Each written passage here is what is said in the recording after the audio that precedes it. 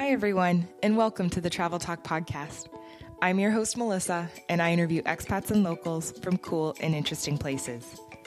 For today's episode, we're going to be traveling to Budapest in Hungary. I'll be interviewing Dan. He lived there for 3 years, and he's going to share some of his experiences and stories while living in Budapest and how to kind of experience it a little bit more like a local. One thing that really excited me about hearing his story is also understanding a little bit of the history of Hungary. Hungary's in a really unique spot where there's just so many different elements in history and cultures that have overlapped in this particular location. And I'm really excited to kind of hear how that's developed the city and what it is today. I'm really excited to share this with you. Let's get started. Awesome. Well, thanks for coming. I appreciate you being here, Dan. Happy to be here. How about you introduce yourself? My name is Dan Freeman. I live in Los Angeles, California, although I'm originally from the Northeast. And I spent 3 years living in Budapest, Hungary, in the middle of last decade, from 2005 to 2008. What brought you to Hungary? Love brought me to Hungary. I had a Hungarian girlfriend that I met while I was a senior in college. And we did sort of the long-distance thing for about a year, and then I decided to move there. That's amazing. My husband and I almost did that. The plan was to move to Norway, but then I got a job I couldn't turn down, so he came to the U.S.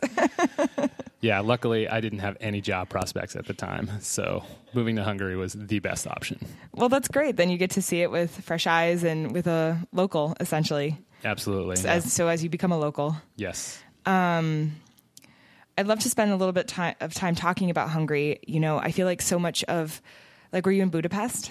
I was in Budapest, and I lived on the Pest side. Buda and Pest are separated by the Danube River, which flows all throughout Central Europe. And I should mention that Hungarians much prefer that you say Central Europe as opposed to Eastern Europe. They get very sensitive about that. And if you do look at a map, it is pretty central. There you go. Just simple nomenclatures. So you were on the Pest side?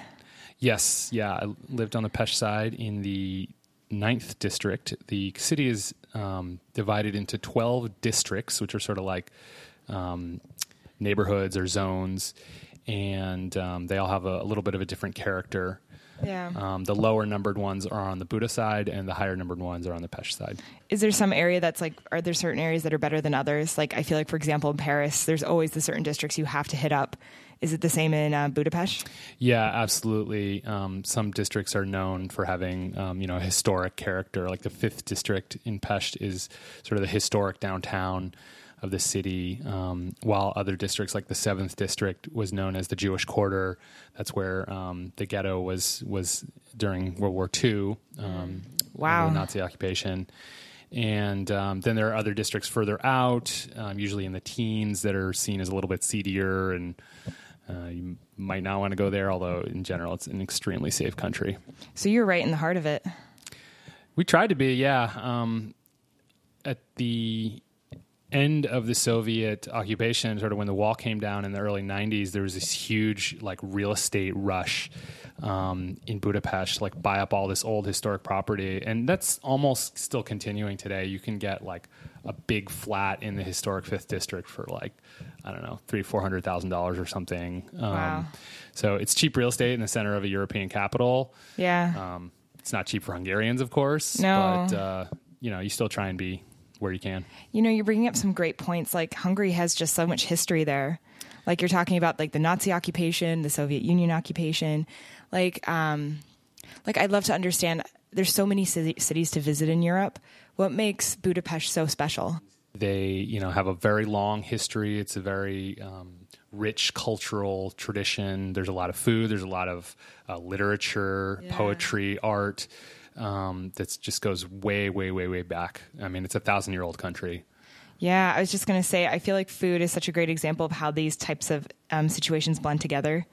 You'll see, I don't know, when I've been in situations where we've seen these conflicts, and then you see combinations of food being kind of blended, like Italian and French being blended together. Was that something that you really, did you experience a lot of that in Hungary? They have, I think, a pretty unique food tradition. That said, you'd probably find some similarities to other sort of central, European or continental cuisine. It's pretty heavy, a lot of meat. That said, there's some really wonderful vegetarian things. I'm a vegetarian myself, so that's awesome. I didn't go hungry, but I ate a lot of like fried cheese too. So well, there you go. It's so great that you had a chance to like live there and really kind of learn all of this and capture all of this. How, like, I'm sure you must have had friends come visit you or like stay for a week. How do you decide what to show them, and maybe what to focus the most on during that brief time period? Yeah, well, one of the great things about Budapest is that it's a really easy city to walk. It's, the core of it is where you want to stay, and you can walk, or even better is to bicycle around. There's a good bike path system. There's a great bike path that runs up and down the Buda side of the river.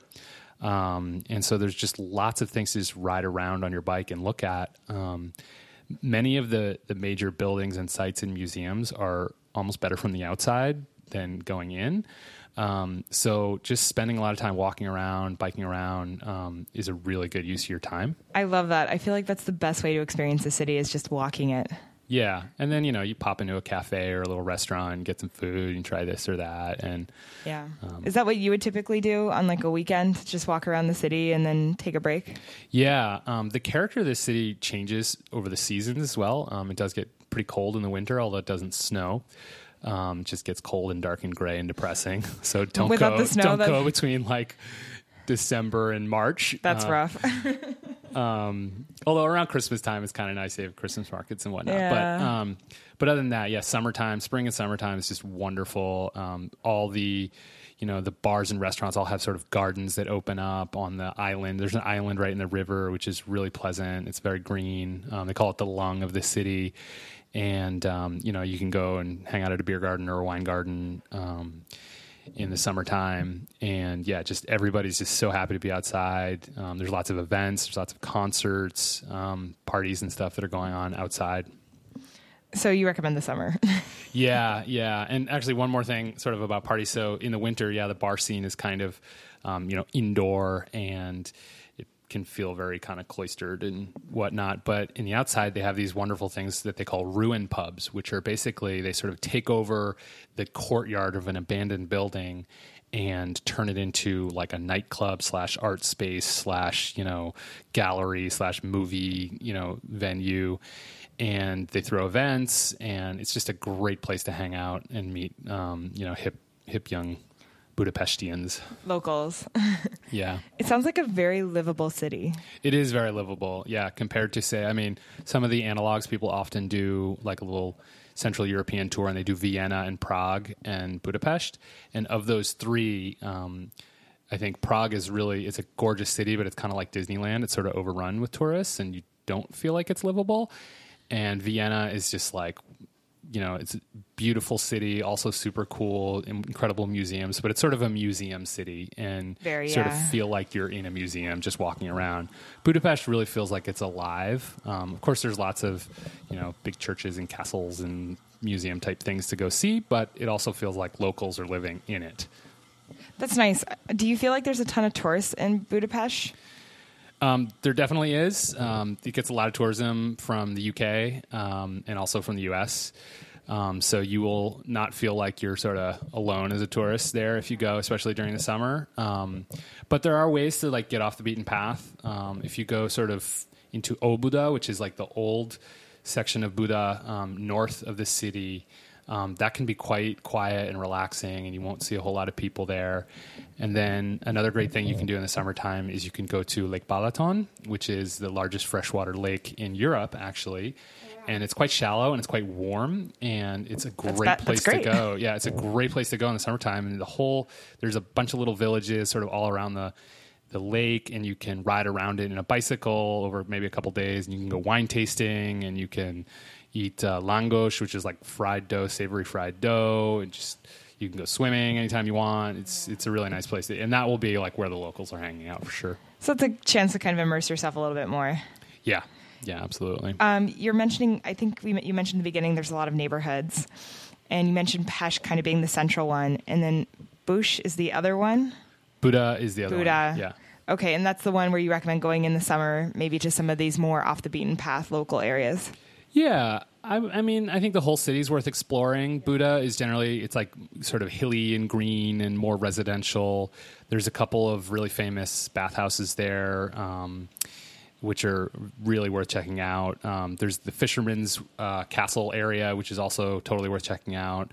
And sort of the major museum, the National Museum is there, although don't go to the National Museum. It's all the pictures are like dark, war scenes, and they're just not that interesting. Ominous. Yeah.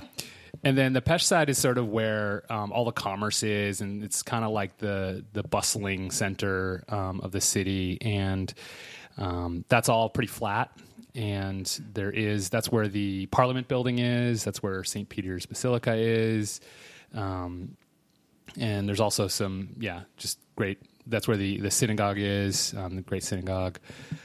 So there's a bunch of sites on the Pest side too, but it's also just like where shops are, where restaurants are, where you would meet people more likely.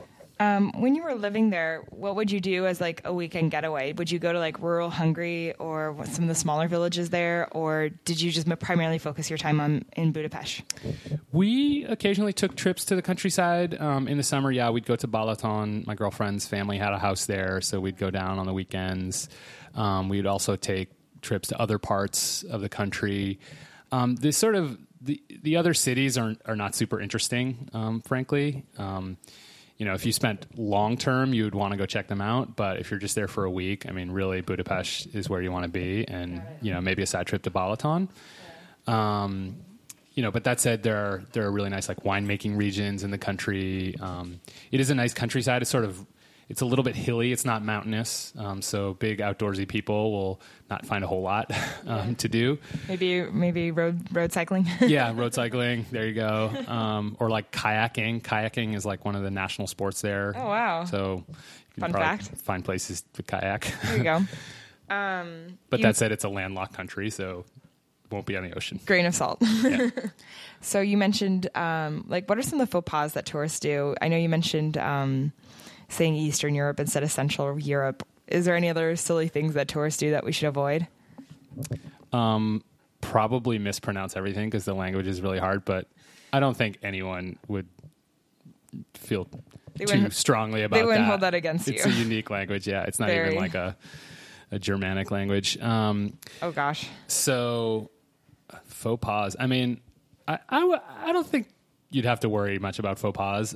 There are a few little like scammy things to maybe watch out for. That's fair. The most, I think, famous one, or sort of the one to be aware of, is like if men are traveling alone, and they may be in sort of a very touristy area, they could be approached by like a very attractive young woman who wants to be their friend and take them out for a drink or something. And then they may go to the bar with her and get a drink, and then the bar tab arrives and it's for $800 or something, and suddenly a couple of gorillas show up and they escort you to an ATM. And this has happened actually. Oh wow! To people I've met and to friends of mine. It's not super common, but it's just like it's like a scam thing to watch out for. Like nobody really wants to be your friend if you're a tourist. They want your money. I feel like that's the same everywhere. Correct. Yeah. And other than that, there's there's less sort of ominous scams out there. There's Váci, which is like the main shopping in Tourist Street. Like the prices there at restaurants and shops and stuff are like way more than you would find in the neighborhoods. Tourist markup. Yeah, it's the tourist tax right there. So it's nice to walk, but like don't just buy walk anything. it. Yeah. Unless you really want to spend the money. If there's one thing you want our listeners to get away from this podcast, what would that be? Go and spend more time than you think you need in Budapest. A lot of people give it like 2-3 days, and I think you could easily spend a week there, or a week in Hungary, between the city and Balaton, and you'll just have a wonderful time. It's pretty cheap. In terms of like where to stay, I'd say get an Airbnb so you can really have your own space, and talk to locals. All the young people speak English or German or both. And they're super interested in meeting foreigners. They'll show you around. They'll invite you to parties. Ask them where the cool ruined pub is. Go to the rooftop bars. Go to the outdoor restaurants. Go to the island. All that stuff. Yeah, it's so great that locals are willing to share that and be so supportive. That's really amazing. Yeah, I think they're very welcoming and warm in general. I love that. And I feel like it's so important to kind of experience the city. I've gotten called out in the podcast too from time to time. I find my default is to almost like check boxes. Like, what are the top 10 things I need to see in Budapest? But so much of these cities is about getting a chance to kind of see a snapshot of what your life was like when you lived there for 3 years, and that's so hard to do in just 2 days. Yeah. I mean, I think Budapest is really a city where you can focus less on the major sites like the churches and castles and whatnot and tours, and really just spend time like hanging out on the street, sitting in cafes, going to bars, going to restaurants, talk to people, and magic will happen. Ideally in the summer. Yeah. Oh, and go to the bathhouses too. Even though in the summer it's quite hot and you might not think to go to the bathhouses, they have swimming pools there. And it's such a cool thing to do. It's so unique, beautiful architecture. You're sort of like walking through these Gothic caverns while in, saunas and jacuzzis and that sort of thing. And they also have, like raves in the bathhouses occasionally. What? Yeah. I've never heard of that. Yeah, it's pretty fun. It's pretty sweet. They're all permitted. I mean, it's like a ticketed event kind of thing, but you can go to a nightclub and there'll be people spinning fire and DJs, while you're chilling in a bath. Oh my God, that sounds like my type of place. Yeah. That is totally what I'm up for. It's pretty rad, for sure. Cool. Well, thank you so much for joining us, Dan. I'm really inspired. I really would love to see Budapest in this lens. And thanks for sharing your words of wisdom. Sure. No problem. Happy to do it. Thanks for joining. And for all you listeners out there, the podcast is uploaded every other Wednesday. Please tune in, subscribe, and share.